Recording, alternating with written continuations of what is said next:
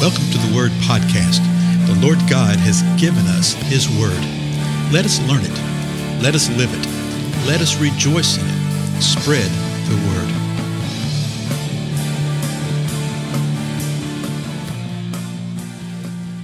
Well, blessings, everybody. This is Dale. Thank you so much for joining with me today on the Word Podcast. Still a little froggy of voice, as you can tell, but I'm getting there. One of my grandsons and I had the same thing. Weird kind of stuff. Not really sick. Had a fever, a small fever, come and go for a couple of days. But a lot of times this stuff sort of settles in my throat. So I don't know. Anyway, just thank the Lord I'm able to make some sound, right? We're looking at John chapter 12. As a matter of fact, I hope you finished the chapter today. And we've seen that Jesus has been having encounters with people. This is actually the last public encounter that he has. The first 11 chapters, 12 chapters, if you want to say, of John, we see the signs that he does, the 7 signs. Some people want to count 7 of them. And there's no more signs seen in the balance of the gospel except for him being resurrected, okay? And so he has all these encounters with people, with the public. And now it's the last week of his life, and he spends time with his disciples. But in John chapter 12, verse 42, says this, "Nevertheless, many, even of the rulers, believed in him." Now that's interesting because it said before that they were not believing in him. And so the picture you see is that even of the masses, the mass of people were not believing, but there were some of the masses that believed. Of the rulers, they did not believe as a whole. But here it says many of them did believe. Now, who are these rulers? We don't know if they were just the political rulers or if it was the Pharisees themselves. We know after it's all said and done, and when Jesus is resurrected, that Scripture tells us that not a small number of the priests believed, which means many of the priests actually believed. So anyway, you see that there are portions of these groups that do believe. Here we see that many, even of the rulers, believed in him, but because of the Pharisees, they were not confessing him for fear that they would be put out of the synagogue, verse 43.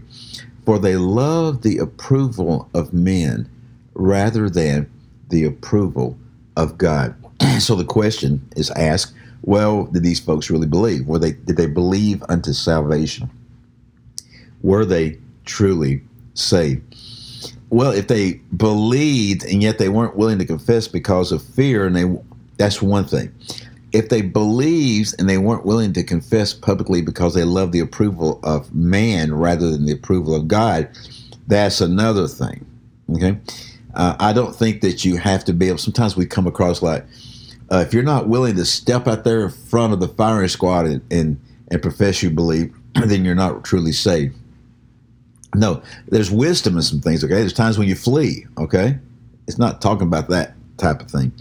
But when it says that they were seeking the approval of man rather than the approval of God, well, okay. I think they were sort of torn. I think they really believed, but they really wanted to, they didn't want to be rejected by man. And, I think we need to be sort of slow to point a finger of accusation because there are many of us day in and day out, right? In the same kind of way. Would surprise me if these right here were the foundation of those that later on, when he's resurrected from the dead, believed and were publicly proclaiming it. But anyway, you see there's a stirring afoot among the Jewish people. Verse 44, and Jesus cried out and said, and notice he cries this out. He says this very, very loudly. And it's to balance the chapter, verse 44 through verse 50.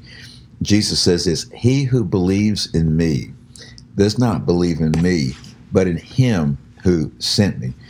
So throughout the gospel so far, we have seen that Jesus keeps pointing back to the Father and saying, the Father is the one who sent me.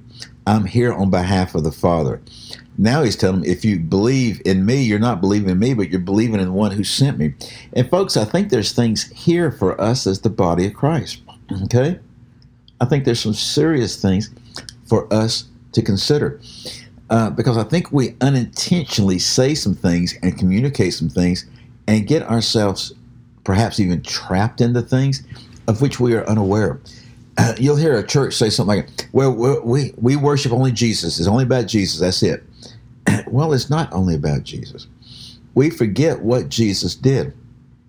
Jesus came offered him as a sacrifice so that we would repent, confess, and call upon him, that we would be reconciled to the Father.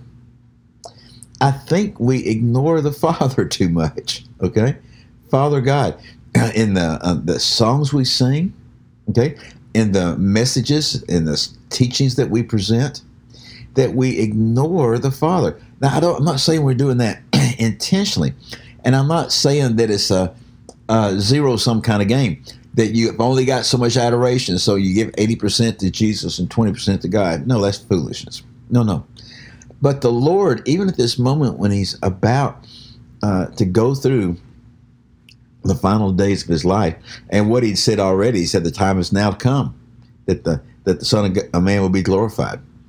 That even then, he's pointing to the Father. Excuse me. I told you I was recovering, right? And he's saying that if you believe me, you're not believing me, you're believing the one who sent me. Well, the next couple verses, he says even more. Verse 45. He who sees me sees the one who sent me. Well, he'd already got in trouble with the religious leadership earlier because they said, well, you're equating yourself with God. Well, now he's saying, if you see me, you've seen God the Father. And he says this in verse 46. I have come as light into the world, so that everyone who believes in me will not remain in darkness. Now, he'd already described himself as light. We saw that in the last episode. And when he started initially, you're thinking, well, is he speaking of himself? Or is he speaking of another? Well, now we know that he's speaking of himself by his own words right here. And so what he's saying is, when you see me, you see the Father. When you believe me, you believe the Father, because the Father is the one who sent me. He's the one who sent me to do the things that I'm doing. And the ultimate thing that I was sent for is about to come about right now. Tell you what, we're going to stop right there. I thought we were in the chapter, but we won't. We'll get that next time. In the meanwhile, take this before the Lord and see what he teaches you. And I'll see you the next time. Goodbye.